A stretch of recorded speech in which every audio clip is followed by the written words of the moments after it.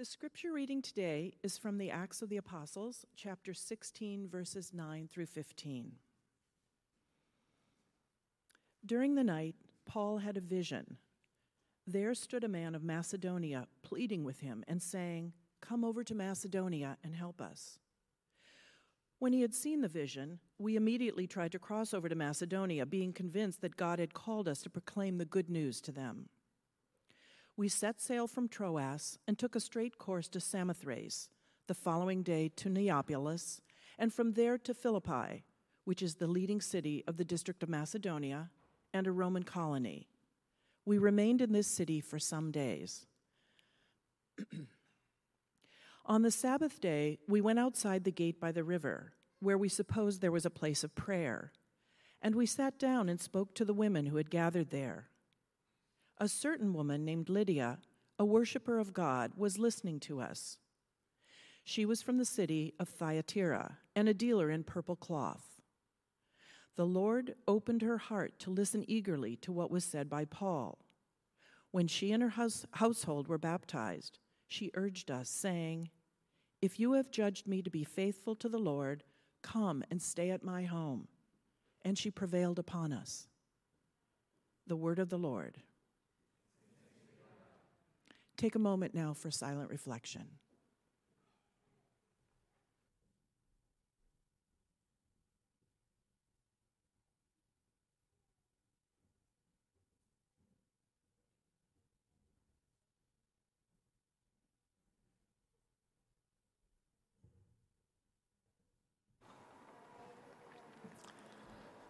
So the last time I was here in March, I talked a little bit about one of the myths that we tell ourselves as humans.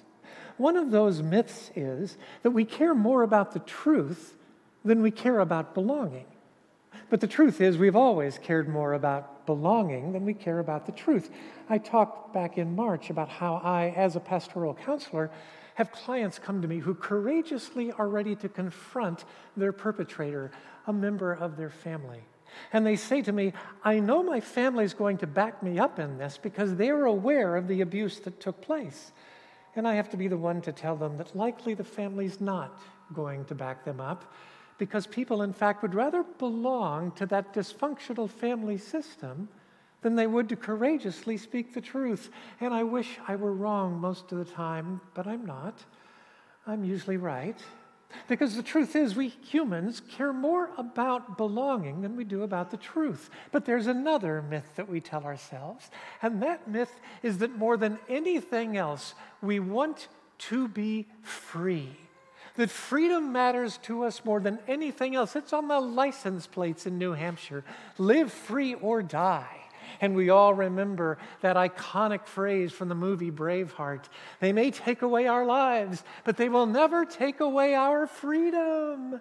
They don't have to take away our freedom because it's a myth that we want to be free. We give away our freedom. Did you know there are only 3 moral standards for our species? Only 3 through the history of time. All of us hold to one of 3 basic moral foundations or standards. The first and oldest moral standard is that there is no greater good than to protect the integrity of the tribe. That there's no greater moral good than to protect the integrity of the tribe. This is the oldest of the 3 moral standards because we as a species never took off until we moved from the level of blood kin to the level of tribe. That's when civilizations developed. That's when possibilities and language began to develop, when we moved from being blood kin in our orientation to being tribal in our orientation.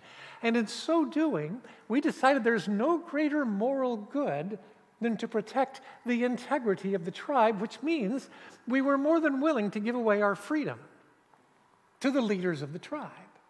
For the integrity of the tribe. It is still the primary moral standard of much of the continent of Africa and other developing nations. The first and oldest moral standard that there's no greater good than protecting the integrity of the tribe. There's a second moral standard. This one has no geographical boundaries. The second moral standard is that there's no greater moral good than to obey the teachings of the gods. And this is the moral standard of all forms of fundamentalism, wherever you find it in the world, particularly among the fundamentalist forms of the desert religions. There are 3 desert religions, Abrahamic religions: Christianity, Islam, and Judaism. They all began in the desert. Therefore, they all began as religions of scarcity. There's not many resources to go around in the desert, and so I've got to take care of me and mine. There were those who were in and those who were out, those who were good and those who were bad. Now you contrast that with, let's say, Native American religions or Pacific Islander religions, and you see a massive difference, because the others are religions of abundance, because they developed in places of abundance. But the desert religions began as religions of scarcity. And therefore, you had to appease an angry God. Now, fortunately, in their more generous forms, all 3 are no longer religions of scarcity, but in their fundamentalist forms, all 3 remain religions of scarcity. In the Middle East, that's Islam. In the United States, it's fundamentalist and evangelical Christianity. And there's no greater moral good than to obey the teachings of the gods, even to force upon the rest of a culture the teachings of those gods, which is what we see happening politically in the United States today. But there is a third moral standard. It's actually the smallest of the 3, followed by the fewest people of the 3. Which is hard for us to understand because it's the moral standard of secular America. And what is this third moral standard? That there's no greater moral good than to protect the freedom of the individual. This is, in fact, the profound secular moral standard on which our entire nation is established. It's quite clearly the moral standard on the East Coast and on the West Coast. It's the moral standard in Western Europe, in Scandinavia, in Australia, New Zealand. It is, in fact, the moral standard under which most of us grew up, that there's no greater moral good than to protect the freedom of the individual. And where does that moral standard come from? Ultimately, Christianity. Because every one of those nations holding to that moral standard began as Christian nations. It goes back to the teachings of Jesus in the 8th chapter of John, when Jesus says, I will make you free, and if I make you free, you will be free indeed. And as Paul took the gospel into Europe, to Galatia, what's now Turkey, into Greece, what then was the city of Philippi, the city of Thessalonica, off the Aegean Sea. When Paul took the message of the gospel there, more than anything else, he wanted it to be a message of freedom. That's why he became so angry when the Galatian Christians, who were Jews coming from the Roman Empire, came with the rules and regulations of Judaism with them, and told the new Celtic Christians from northern Galatia that they had to be followers of the Jewish law as well as followers of the teachings of Jesus. That's why Paul wrote his letter to the church at Galatia, to say that is not the case, because he knew northern Galatia, he knew what is now modern-day Greece, were peopled by Celtic people. The Celtic people came from Central Europe, moved to Western Europe, permeated all of continental Europe and the British Isles, but the Romans saw them as barbarians and drove them out of continental Europe. So the only place their culture survived with great strength was the British Isles. But interestingly, what marked these people more than anything else was their love of freedom. And it was, in fact, that form of Christianity, Celtic Christianity, which took root here in the United States, where the major focus was freedom. No wonder this perspective appealed to the woman named Lydia. She was not a conventional woman of the age. She worked outside the home. She was an entrepreneur. She manufactured and sold goods, purple dye, purple cloth, to the higher end of the financial world. She became quite wealthy, had a large home, and then also being unconventional, she freely chose a new religion. A religion focused on the person of Jesus, a religion focused on freedom.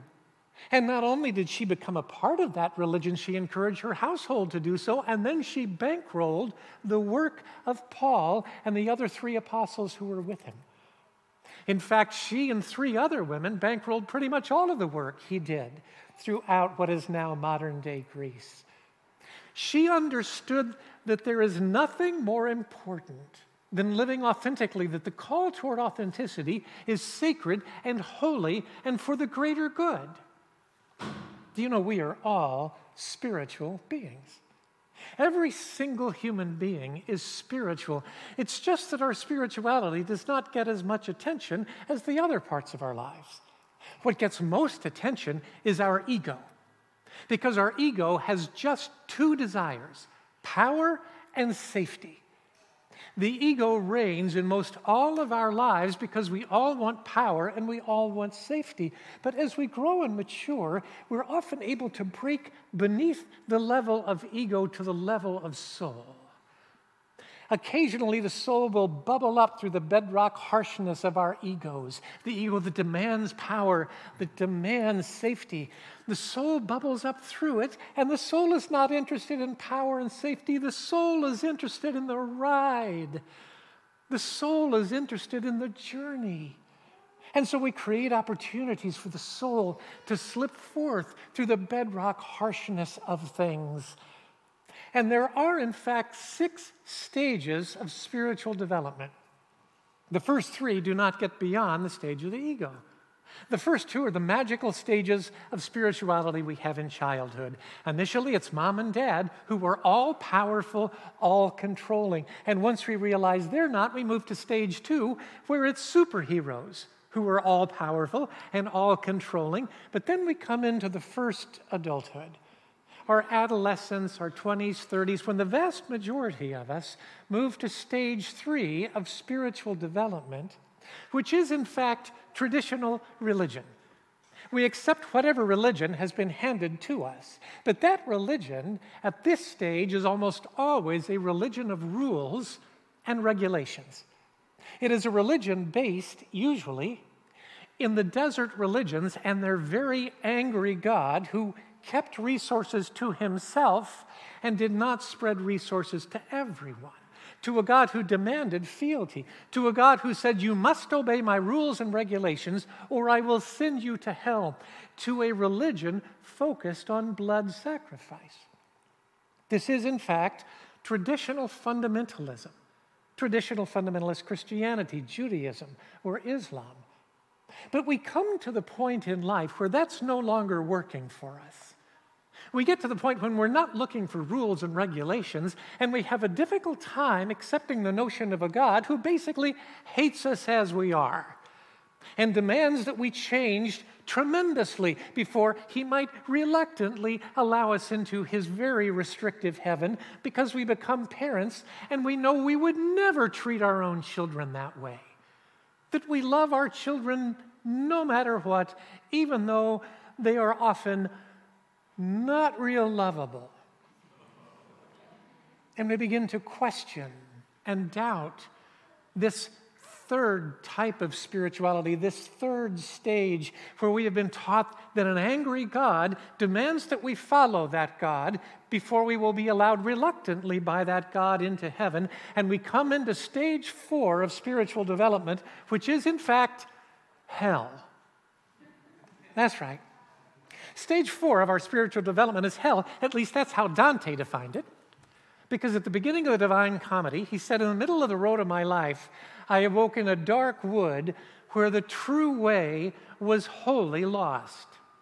This is the 4th stage of spiritual development. It's what Shakespeare has Macbeth saying.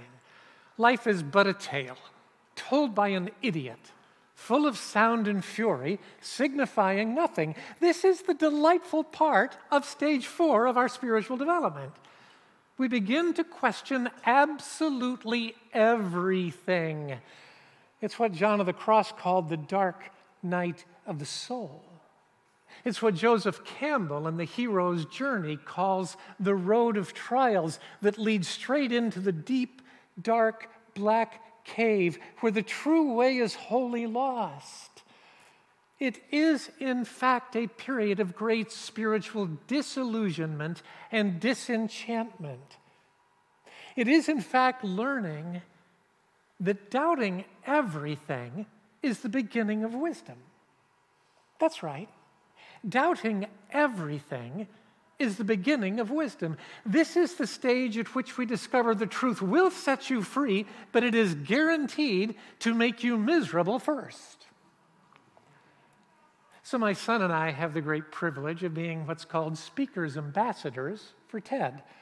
And so just last month, we were in Vancouver at their major event where both Jonathan and I were working with several different speakers, getting them ready for their TED Talk, which is a delightful experience. But one of the speakers with whom I was working came to me and said, they had all of us watch a couple of your TED Talks. And one of the TED Talks they had us watch in preparation for our own was the TED Talk you did with your son. And the speaker said, and you are a pastor, correct? I said, yes. And he said, well, then I kind of want to quote one of your lines word for word from that talk you did with your son.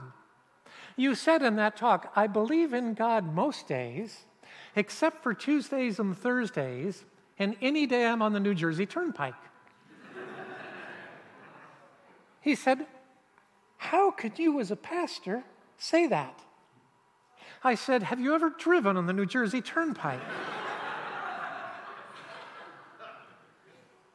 I said, oh my, how could I not say that? Have you seen what's happening in Ukraine? Do you know what's happening to democracy all over the Western world? Do you see what's happening in our nation to trans kids? How could you not question, is anybody in charge of all this? How could you not question the very existence of God? This is stage 4 of spiritual development, and it's terrifying. It's the point at which you question absolutely everything, and for a lot of people, it's too much, far too much. And so what do? One of two things. They either rush back to stage 3, where they go back to the religion in which they were raised, and now those people are very happy to have them back. They have them give testimonies about how they wandered away from God, but now they've returned to God as backsliders made good. And what, of course, we don't realize is that is, in fact, the failure of nerve. It was the failure of their own courage that took them back to stage 3. That's what some people do. But the majority of people in today's America just ignore stage 4. In fact, they ignore their soul.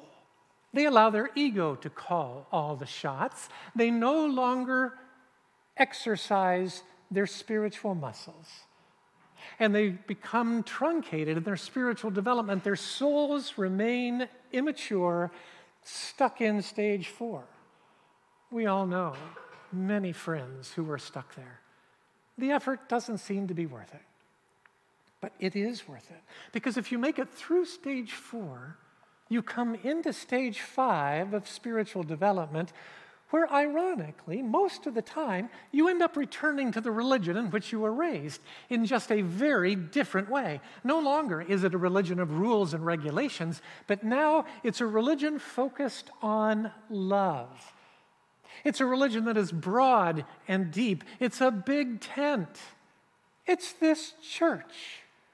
A church of people in stages 4 and 5. It's the church I lead in Boulder County, Colorado.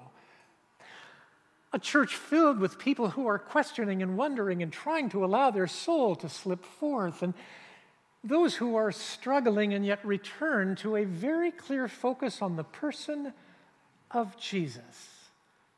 That is the focal point of this church. That is the focal point of my faith. It is the person of Jesus.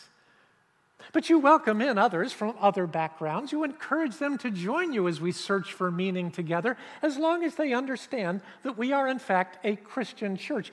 Only it's not a stage 3 spirituality. It's not rules and regulations. It is, in fact, a more mystical faith. It is a more mysterious faith. It's not a faith interested in giving you answers. It's a faith interested in asking the right questions. When we get to stage 5, we find we have fewer friends but deeper friendships. We no longer look outside ourselves for our sense of purpose, but we look deep inside our own soul. And in this stage, we realize when we have been called, we must answer that call, often onto the hero's journey. Now, there is a stage 6, but my experience is not many folks get there. Pretty much can guarantee you I'm not going to get there. Who gets to stage 6? Mother Teresa, Gandhi, or possibly one of my favorites from the 1950s, the great Secretary General of the United Nations, Dag Hammarskjöld, who wrote shortly before his untimely death, he had a premonition about his coming death, and he wrote these words, "For all that has been, thanks. For all that shall be, yes." He wrote, "Night is drawing nigh. For all that has been, thanks. For all that shall be, yes." Okay, when you get to the point you can say that, now maybe you're at stage 6 of spiritual development. Most of us end up staying in stage 5 of spiritual development. And of course, Jesus shows us how to get from 3 to 6. He always showed how to get from 3 to 6. It's the 14th chapter of the Gospel of John. The disciples are stuck in stage 3 of spiritual development. They want Jesus to be the new political king of Israel. They want him to defeat all of their enemies, bring independence back to their people, and give them power and free food. They're working from the level of ego. And Jesus says to them, "I'm leaving. I'm leaving." And then he says he's coming back, but he says it in a way that's so confusing they don't understand a thing at all. He says, "In my Father's house are many rooms. If it were not so, I would have told you. When I go and prepare a place for you, and if I go and prepare a place for you, I will come again that where I am, you may be also. And you know the way where I'm going." Huh? They had no idea what he's talking about. He's talking about leaving and coming back in the form of the Holy Spirit, not exactly a well-understood concept. But only one of the disciples has the guts to admit it because he's the only one initially willing to go into stage 4 of disillusionment. It's Thomas, and he says, "We don't know what you're talking about. How would we know the way?" And Jesus gives him the gold. "I am the way, the truth, the life." You want to know what's true? Look at me. You want to know what it means to be fully, truly free? Look at me. Live like I live. Do what I do.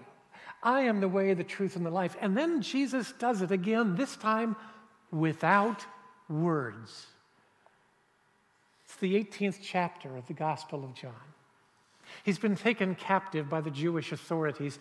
They have decided he's deserving of death, and he's taken before the Roman governor Pilate. Pilate, not a happy man.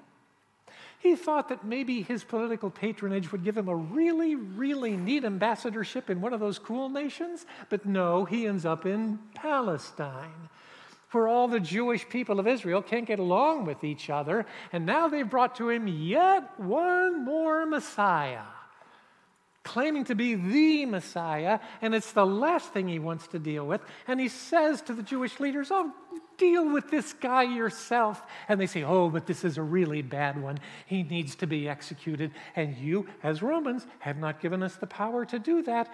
And so he says, "Fine, bring him into my palace." That's exactly what happens. And my scripture is gone. I found it. Pilate then went back inside the palace, summoned Jesus, and asked him, "Are you the king of the Jews?" "Is that your own idea?" Jesus asked. "Or did others talk to you about me?" You can see Pilate grief. I've got a live one this time. I ask a simple yes or no question. "Am I a Jew?" Pilate replied. "Your own people and chief priests handed you over to me. What have you done?" Jesus said, "My kingdom is not of this world. If it were, my servants would fight to prevent my arrest by the Jewish leaders. But now my kingdom is from another place." "Oh, so you are a king then?" Said Pilate, Jesus answered, "You say that I'm a king. In fact, the reason I was born and came into the world is to testify to the truth. Everyone on the side of truth listens to me." And Pilate, exasperated not just by Jesus, but by every one of these people, says, "What is the truth?" And Jesus just stands there. And stands there. And silently stands there. And Pilate becomes so uncomfortable, he leaves the room and goes to talk to other people, while all those who remain see Jesus just standing there. The truth in the flesh. And every one of them were taken back to that moment just a few weeks earlier, when Jesus had once again been before a hostile crowd. It was his last public press conference, the last time he would ever meet with the crowds at large, and they were all trying to trap him, to send him to his death. And the final public question he was ever asked was a very simple one. Which of the laws is the greatest? There were 613 of them. Jesus answered, "Love the Lord your God with all your heart, soul, and mind, and love your neighbor as yourself." His last public answer to his last public question. Love the Lord your God with all your heart, soul, and mind, and love your neighbor as you love your own self. There was no question about his answer. It was exactly what they expected. They began every one of their religious services quoting those two laws. The problem is what Jesus said next. Because what Jesus said next was, "On this are all the law and the prophets based." Now, they'd spent their entire life studying the 613 laws of the Hebrew Scriptures. That wasn't enough for them. They'd written more. They had turned all of religion into rules and regulations, which, if you follow them, will cause a very reluctant God to allow you into heaven. And Jesus comes along and says, "No! It's just three things: loving God, loving neighbor, and the hardest of all, loving your own self, allowing your soul to win over your ego, seeking power and safety, loving yourself." And Matthew tells us there was dead silence. Dead silence. And Jesus just stood there. And stood there. And stood there. And from that day on, no one dared to ask him any more questions. The truth was in the person of Jesus. The truth that sets you free is incredibly simple. Loving God, loving neighbor, and loving self. Incredibly simple, but not easy. The words of Mary Oliver: "Sweet Jesus, talking his melancholy madness, stood up in the boat, and the sea lay down, silky and sorry. So everybody lived that night, but you know how it is when something different crosses the threshold. The uncles mutter together, the women walk away, the young brother begins to sharpen his knife. Nobody knows what the soul is. It comes and goes like the wind over the water, sometimes for days you don't think of it. Maybe after the storm, after the multitude was fed, one or two of the disciples felt the soul slip forth like a tremor of pure sunlight before exhaustion that wants to follow everything, swallow everything.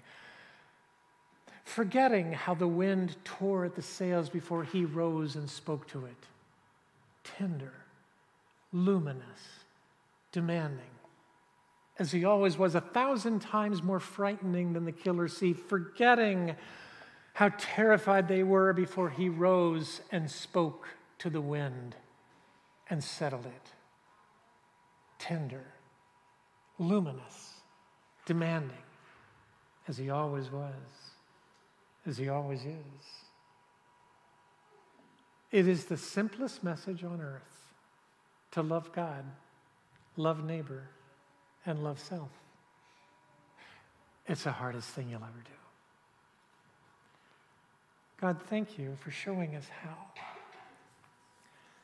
how to go through stages of disenchantment until our faith is re-enchanted. To go through periods of disillusionment, to stay through the dark night of the soul, to be willing to go into the place called lost, because lost is a place too. Thank you for giving us the courage to move beneath the level of ego to the level of soul, and now teach us, God, to love you. Teach us to love our neighbors, particularly the ones that don't look like us. And God, we know we won't be able to do the first two if we can't do the third. The hardest work of all. Teach us to love ourselves. For this is our prayer in the name of Christ. Amen.